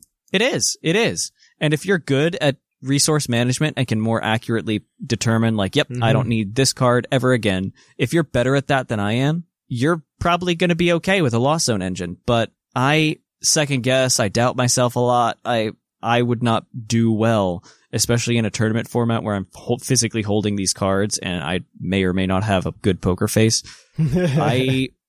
I do not want to play this in real life, so I'm just not practicing with it because I don't believe I would do well with it. Is there any benefit to running the Lost Zone mechanic over Arceus? Yeah, honestly, the amount of... You could use the V-Star attack. You can use the V-Star attack on Giratina, which I didn't even touch on. Giratina's V-Star attack, because all these V-Stars have a cool, like, big once a game attack they can do, or a power they can do. Giratina's Star Requiem, coolest attack name, by the way. You can only use this attack if you have 10 or more cards in the Lost Zone. Your opponent's active Pokemon is knocked out. That's it. Knocked out. The effect of an attack, yes, but it's just knocked out. Now, there are some of the big chunkier decks that have big bulky Pokemon. For example, some Goodra are starting to run a tool card called Big Parasol. Oh, yeah. Which if a lot of people probably won't know what that does. What it does is if this Pokemon is attached, if this tool card rather is attached to the Pokemon in the active slot, so your front Pokemon, prevent all effects of attacks done to this Pokemon and Pokemon on your bench. So a big Pokemon holding a big parasol, you use Star Requiem and they just nod their head and say, okay, my turn now, because it doesn't do anything. Yeah. I'm just imagining this little Pokemon with with this tiny little umbrella. Big parasol. Like this, A Sobble with an umbrella. Requiem Star attack, Requiem. just like destroying everything except for that little Yeah. like 3 foot. The guy with the umbrella does have to be in the active slot, so kind of, but yeah, like, oh, I'm so sorry.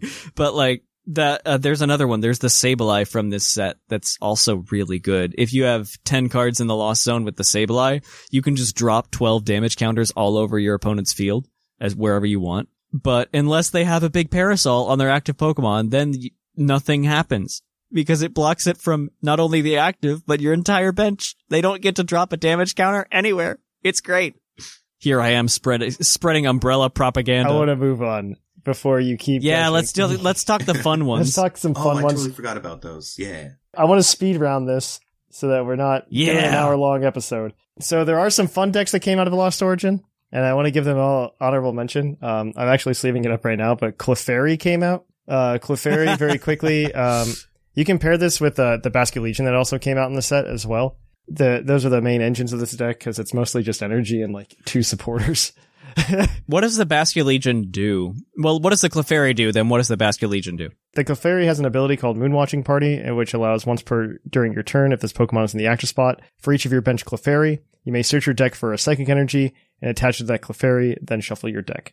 Oh my god, for each of them? Yes, for each of them. So if you have 1 Clefairy out on the active, and you have 3 on the bench, those 3 on the bench get an energy. Oh my And then god. what you do is you just play a bunch of switches and air balloons, and you just keep cycling them on and off the bench. Oh my god. Yeah. And then they fill up with energy very quickly, and then their attack, which is 3 colorless called Wonderstorm, does 20 times the number of damage, psychic energy on the field on your side. No.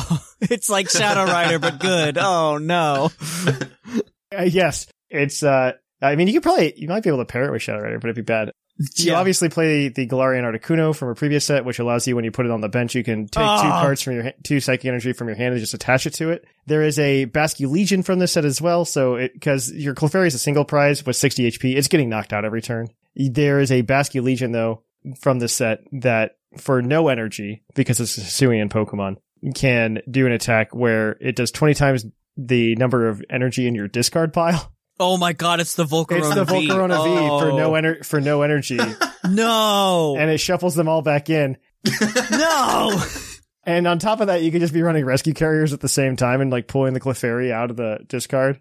Oh my god, yeah, because it's got less than 90 Yeah. HP. You can use it. Oh, what the heck? It's a fun deck. It's a fun deck. What the heck? I need to build this. You run I'm like, literally sleeving it up right now. It's a fun deck. do you run like 15 energy or 20 energy? 17 What? is what I've been running. 17 energy. 17 is what I've been running. Oh my god. So yeah, that's Clefairy. Next on the list is Finneon. I haven't played a lot of Finneon though. That sounds like a lot of fun. What's the Finneon? The Finneon is the one where it makes your Pokemon with Swim Freely attack for Yeah, free, and Luminion right? has that. Yeah. I think the big one's Dugong, right? Dugong, I believe, has that as well. Yes. Yeah, I think Dugong's your main attacker? It does not allow you to. It does not allow you to attack for free. The Finneon, what it does is, as often as you like during your turn, you may attach a water energy from your hand to one of your Pokemon that has a Swim Freely attack. But the Finneon's a basic, Oh. so it's better. It's a little bit better than the Frostmoth. Okay, so you do have to run energy. Okay, got it. So it's like Frostmoth on a basic with anything with that attack name. Okay, Yes. that's It's a cool. cute That's deck. really cool.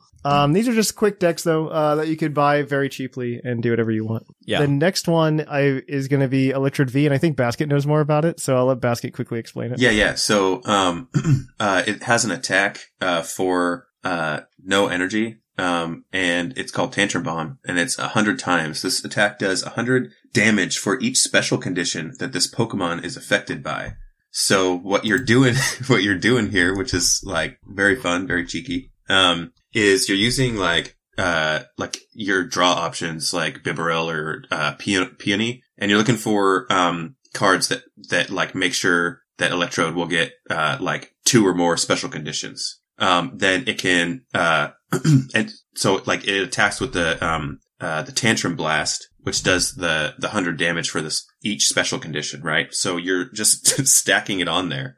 And you've got like the curry, spicy seasoned curry and, Parasec's exhaustion spores ability. You can do, and then you're using wind up arm to like make sure that, the Electrode V can attack even though it's affected by a sleep. That's right. Cause the Parasec, yeah, it puts you to sleep or paralyzes you or something. So otherwise you wouldn't be able to attack if you don't have the tool. Yeah. So yeah, that's cool. It's pretty cool. And like, yeah, I just love the idea of like putting your weird like wooden electrode out there and like forcing it to sleep.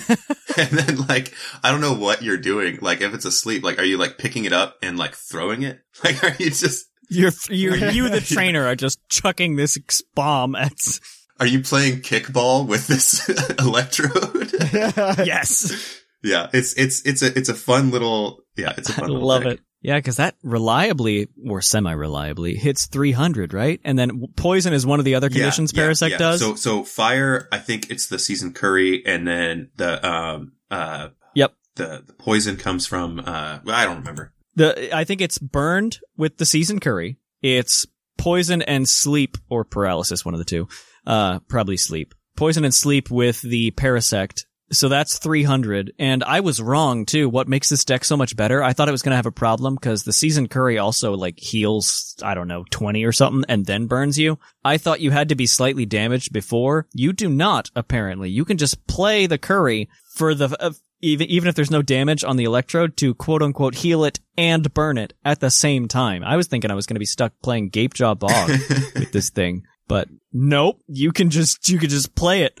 And the other cool thing that's a really important element is the Radiant Hisuian Sneasler, which increases, if something's poisoned and takes damage, it increases the ticks by 2 more damage points. So that, my friends, after everything, is 330 on something.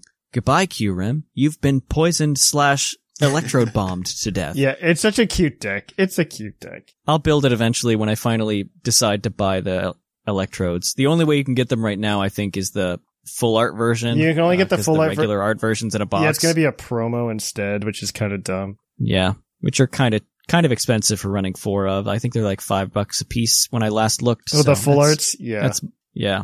I'll get it eventually. Now I want to find something. Yeah. I want to find a Score Bunny that I can like put in here so I can imagine the Score Bunnies kicking in their face. Great. Fantastic. Sucker. I just want to make a couple of honorable mentions before we quit. There's some good cards that came out of this set that are cards that became good. Just 2 of them that come to mind. One is Lost City, which we've mentioned before, which is a stadium that just lets you knock things into the Lost Zone, which you cannot retrieve them from. Which kind of helps shut off things like Reggie's. I mean, I think both of these cards that I want to talk about briefly are just about shutting off Reggie's. And Reggie's and single prizers. Reggie's and single prizers, yeah. And those are which is fortunate / that's unfortunate. So that's really good for knocking things out, though, mostly for single prize decks that require you to grab things out of the discard. The other one is Empoleon V. Empoleon V has gotten a lot better. It is from an older set, which said, Battle Styles, yes. Because I know it's E-Block.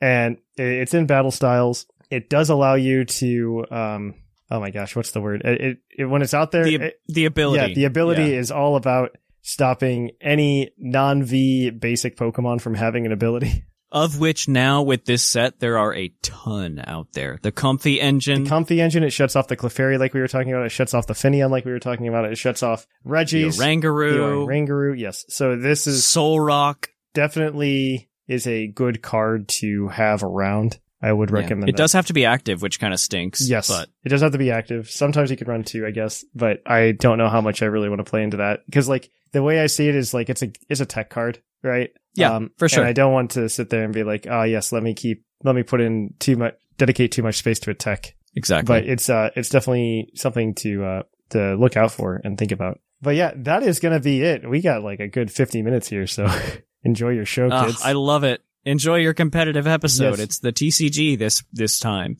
Okay. On that note, we're going to kick everything on over to the Pokemon of the episode. So let's cue that epic music. Poke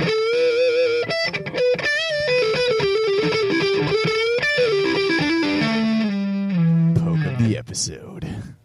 And welcome to the Pokemon of the episode. Our Pokemon of the episode is Eternatus, the gigantic Pokemon. The core on its chest absorbs energy emanating from the lands of the Galar region. This energy is what allows Eternatus to stay active. I hate that it's called the gigantic Pokemon. I didn't realize that was its classification. I hate that. I hate it. I hate it. It is the biggest. It is the source of Dynamax, I guess. I hate this. How big is Wailord again? It's smaller than this thing, even in its base form. Eternatus is big, and its stats aren't bad either. 140 HP, 85 attack, who cares? 95 defense, that's pretty decent, especially with the poison dragon typing. Yeah, it's kind of handy. 145 special attack, which based on this move pool is used very well. 95 defense, special defense, great, and 130 speed. On top of that, it also is like, it just like Zacian and Zamazenta is very good at anti-Dynamax. Yep. Which gives it that ability on top of that, just because it has the attack Dynamax Cannon, which is the dragon type move, to complement both Shield Bash, or whatever it's called, and Behemoth Blade. Behemoth Blade, yeah. For record, Wailord is 47 feet long, and Eternatus in its base form is 65 feet long. I did not know that. In its Eternamax form, it's 328 feet long. I believe that. So it is in 2 counts, the largest Pokemon currently out there. So we do have a BSS team this week for you guys that Sigma has sourced from Twitter. It's got Eternatus on it. Eternatus is holding a Light Clay. It's got Pressure, level 50, 204 HP EVs, 164 defense EVs, 140 speed EVs, bold nature, just be bulky. It is got Dynamax Cannon, so it can hit hard on Pokemon that decide to Dynamax, because Dynamax Cannon doubles in power just like Behemoth Blade does. A Mystical Fire to help drop special attacks. Light Screen and Reflect, because it's just a dual screen setter. And it's essentially just better than running Grimmsnarl for the most part in singles.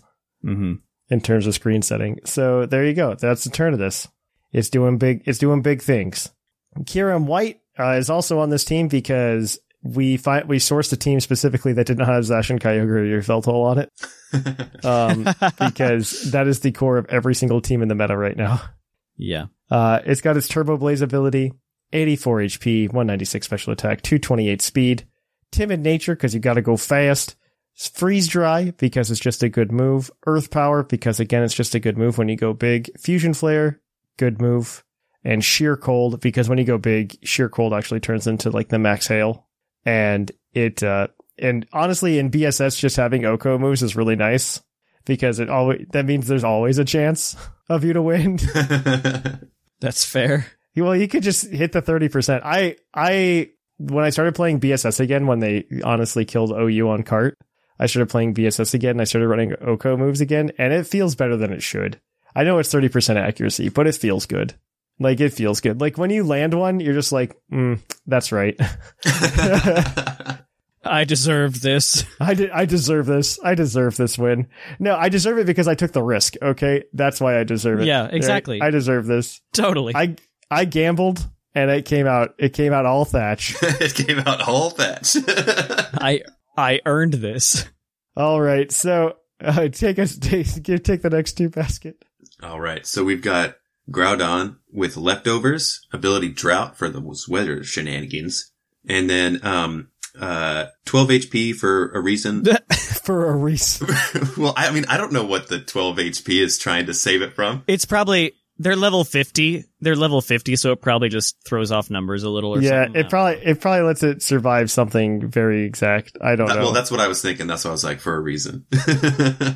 244 attack and 252 speed.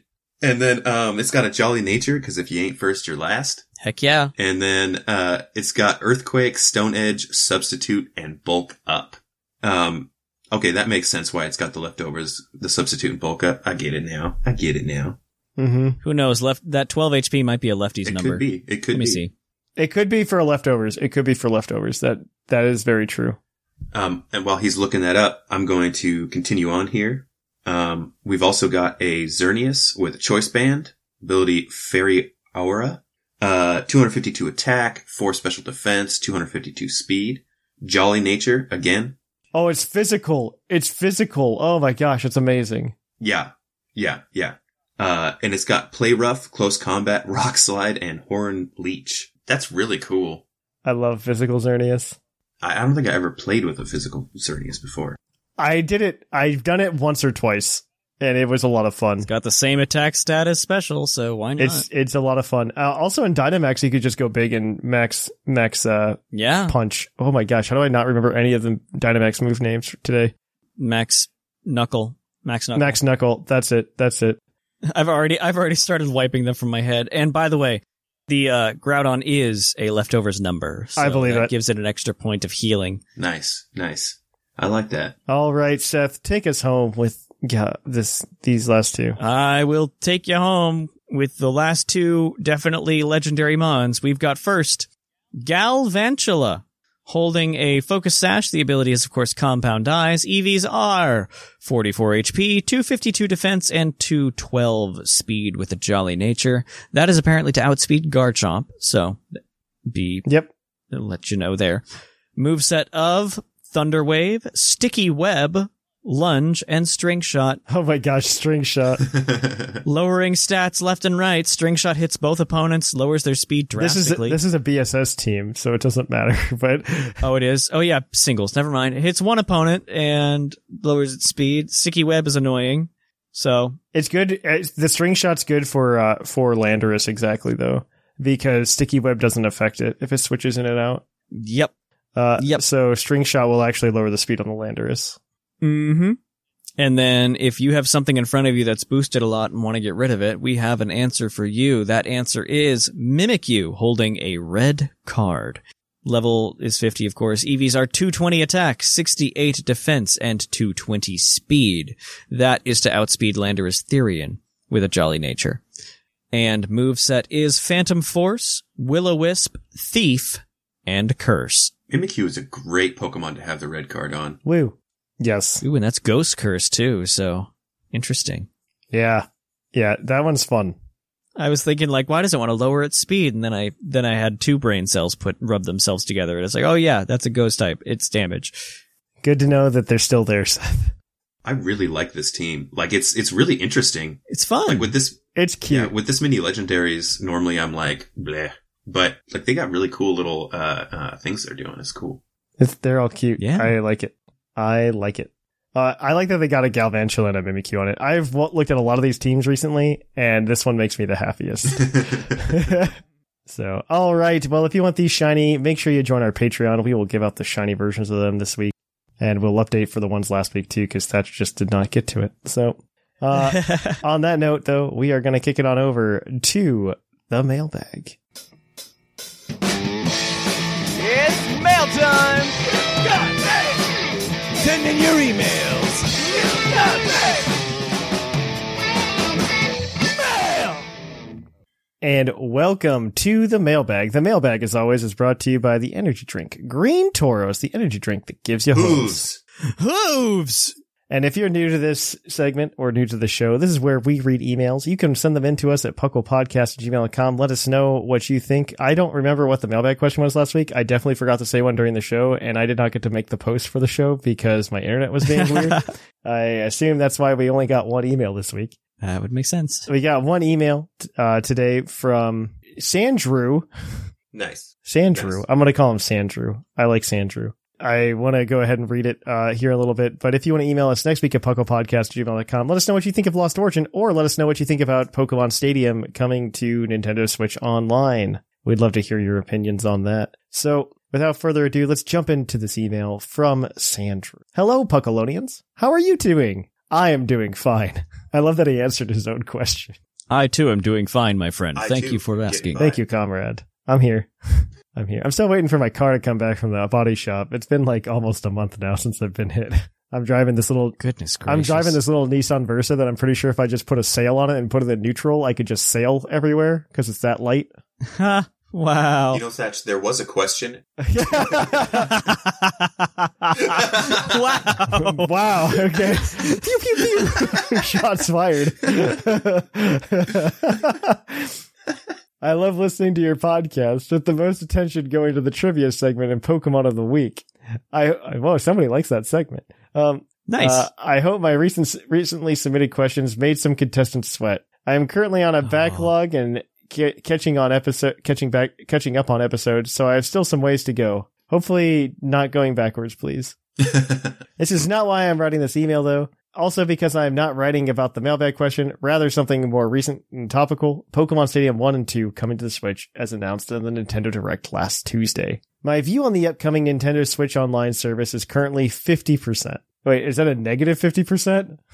Yikes. There is a simple reason for this. The small message shown at the Nintendo Direct, Pokemon cannot be transferred to these games. This sadly eliminates for me the whole point of playing either of the titles. The main focus of these games are Pokemon battles, and make the Pokemon battles with your friends more engaging than battling via link cable. In some cases, you can gain access to Pokemon you could not through regular gameplay in Red, Blue, or Green.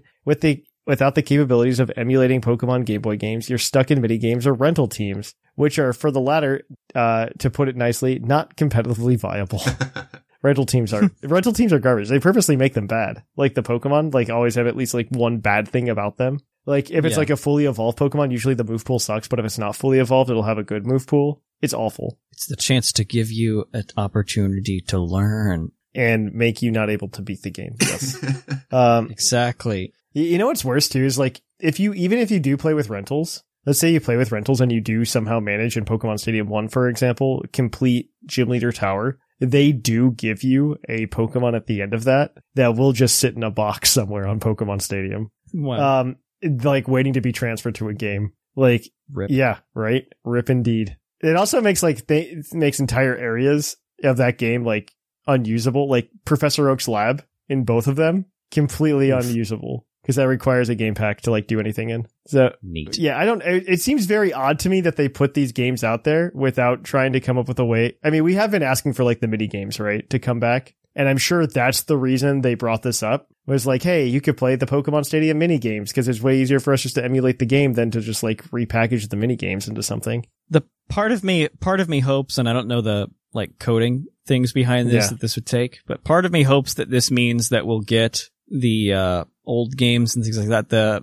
Game Boy Color, whatever, advanced things on an emulator on there somehow, and maybe then it will communicate. That would be cool. Maybe it's a work down the line. I'm wondering if that's what it means, because there were rumors, like I said at the news, that they had put in the functionality into the emulator. And I'm wondering if this is just like a placeholder until they want to announce like, hey, Game Boy games are coming to NSO. We're gonna give you these, and Pokemon's gonna be on NSO. And it'll be able to transfer at that point. Like, that would be cool. That would be awesome. That's what I'm wondering, if that's why it's there. And it would get you to buy 2 games. 100%. Honestly, I haven't paid for the NSO upgrade to give me N64 games for so many reasons. I have a lot of problems with NSO. Like, I would pay for NSO if they put on Pokemon Red and Blue and let me connect it to Pokemon Stadium. I would buy it in a heartbeat. Yep. I would buy it in a heartbeat. Yeah. I have all the original hardware and I do it now that way. But like, there's no way to really enjoy those games without having the original hardware right now, which is kind of a bummer. And there's kind of a market for it with the 3DS thing shutting down. Yeah, no, there is a market for it, and I think they should. I think they might just be delaying the announcement of that until probably closer to Pokemon Day or something like that. Yeah. So, yeah. Off the top of your guys' heads, do we know like what would be like the best one as far as rental? I don't know. None. I've never played this game other than like for 30 minutes total in my entire life. Off the top of my head, I don't know the answer for rental teams because I don't play with rental teams. I purposely play Red and Blue so that I can get around using them. There's so many better teams that you could use instead. So many better teams. But yeah, I'm really hoping that they do something about this. It is kind of a bummer. At least we get the mini games, which is something.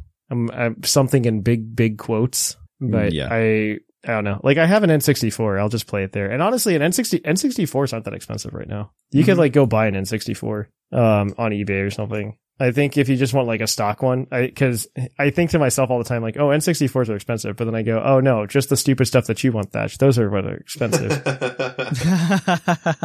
I'm really into console modding. And so there's actually like an N64, like mod you can do to get it to go out to HDMI. And but because of the chip shortage, it's stupid expensive. Like we're talking a couple $100 just to get the chip. And that's not even to get to install it. So you have to, like, you can install it yourself, which I'm slowly becoming proficient at. I am not super proficient at it. I have soldered to the CPU on like a Game Boy Advance before, but soldering to the CPU on an N64, I'm like, yeah, that would be scary to me. Yeah, right now you can buy a copy of Pokemon Stadium for the N64 for $35 on eBay. Wow. And you can get an N64 with 4 controllers. It looks like for like 120. You can get one with like one controller for like a little under 100, but which isn't too bad. It at least lets you play Pokemon. That's a thing. At least lets you play Pokemon. So definitely think about that. Really think about that. All right. Most about the prices for yeah, they're not crazy right now. Like they aren't crazy. Like I said, Pokemon Stadium 1 you can get for about $35. If you want like Super Smash Brothers, it is like $20. Like as long as you're not trying to buy like in-box games, pretty reasonable. Another thing you can always do is they do have like an R4 equivalent for the N64 where you could just like download ROMs and just play it that way, which I know somebody might like stab me for saying, but like you could do that. I mean, tell me how that's any different than what Nintendo's doing is other than they're just selling you a ROM. Yeah. So you just do that. You could do either. Yeah, some of the games are expensive, but then you get it on OG hardware and you can play with that really disgusting controller.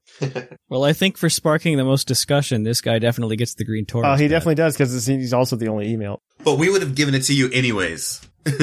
We're not done yet. Oh.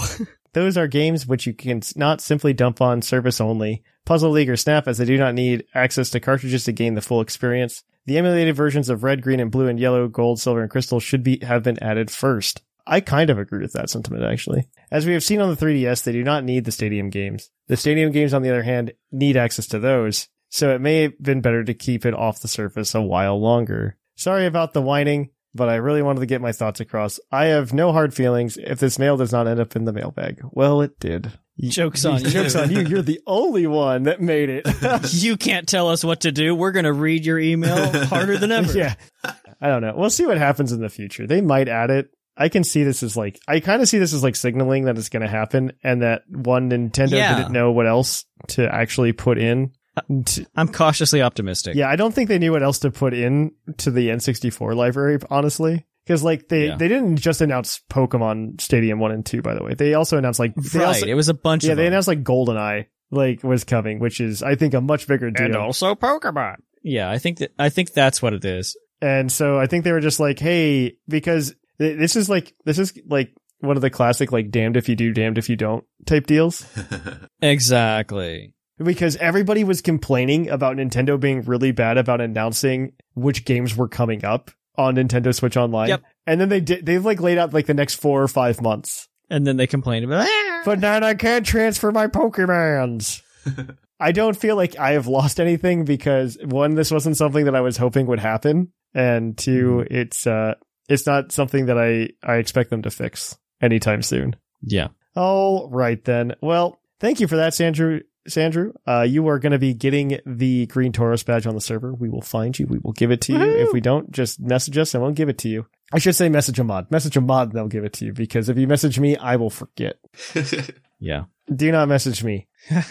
Go ahead, send a message. We will get you taken care of. All right. On that note, though, if you want to email us next week, like I said, just send us an email. What do you think about the N64 nonsense with Stadium 1 and Stadium 2?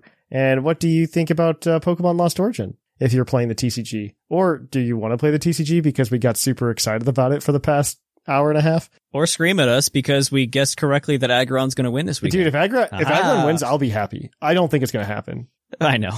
The most likely scenario is Arceus wins in an Arceus v Arceus matchup. Well, Arceus Aggron.